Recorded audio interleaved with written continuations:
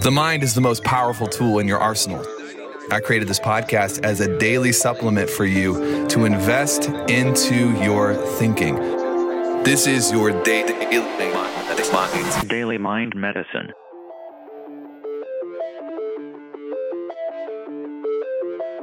Yo, what's up? Welcome to a Daily Mind Medicine. Hope you're getting value from this show. And if you are, do not forget that we do not run ads to this show. I don't sell advertising to this show. Every once in a while, we'll promote something that I think is really important and powerful. But here's the deal.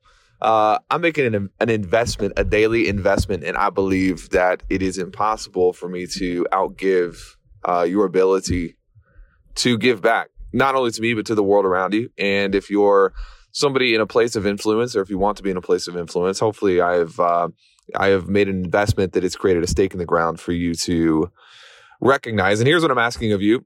I'm asking you to pay me via non-monetary means. What I mean by that is I want you to share the show with the people in your world that matter. If there are episodes or things that stand out to you, it means the world to not only me, but it means the world to the people you share it with. Every day I'm sending out some form of content to someone in my life, whether it be at work or family or whatnot, that I'm like, this was impactful for me, and so it could be impactful for you. Okay, let's dive into the topic today. Just a reminder for you, this is something that we've talked about a good many times before, that the things in your life that are truly the most valuable are most oftentimes the things that cost you the least amount of money to get. Now, this is something that you're going to have to be conscious and on purpose with this mindset. Not some mindsets and some things that I talk about, you listen to them and you just get like jazzed up and inspired. And it's easy for that mindset to make its way into your being. You're like, you know what? Heck yes, it's time to freaking go. But some things I feel like are a little more subtle and a little more nuanced, and they're a little more difficult to keep front of mind, especially when you have a bad month. And look, I'm no stranger to having a bad go at things. I'm no stranger to having things not work out the way that I wanted them to. In fact, it's one of the key ingredients in any recipe is a little bit of failure here and there, because that failure actually is the main component oftentimes of success. We don't have time to talk about that today, but it's true. And you can go back to old My Medicines and listen to me talk about that. But I was telling a buddy the other day, I said, you know what? I've had the chance to buy everything that I've ever wanted. There's really nothing in my life that I can't go out and get from a money standpoint. And sometimes I think about that and I'm like, oh my goodness, that's crazy.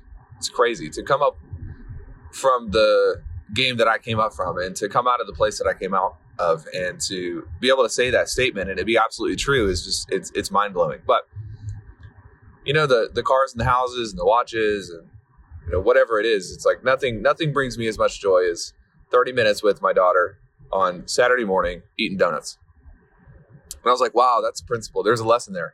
I'm going to share that with somebody because the last weekend I took Kate to get donuts. We went to a place here in Nashville, and all in, it was like donuts and a little bit of coffee, and it was 40 minutes of time, and it was $8 all in. I was like, you know what? There's more fulfillment in life from the things that do not cost you monetarily, but they are investments of your emotions and your time and resources that are not necessarily your bank account. And sometimes as humans, I think especially driven humans, and this is just, you got to be careful about this. You get so driven to have the achievement in life that you forget about the other side of the coin of achievement, which is fulfillment. I know a lot of people who spend a lot of time and a lot of clarity developing what they wanted their life to look like from an achievement standpoint, but they never got clarity about what they wanted their life to feel like from a fulfillment standpoint. And you know why people fail to hit the biggest targets in their life? It's because they remember what they wanted, but they forgot who they are.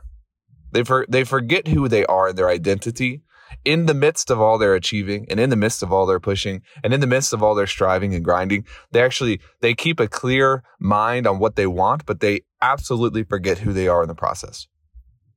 And you can't forget this. Whatever it is that's going on in your life, it doesn't matter. It's going to pale in comparison to the little moments that you missed along the way.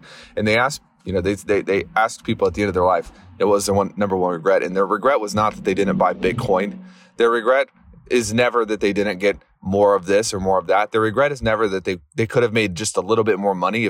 Their regret always, without fail, is that they had regrets of inaction where they wish they would have spent more time with certain people. I just want to remind you today that you likely already have the most important parts of your life locked down that you should be grateful for.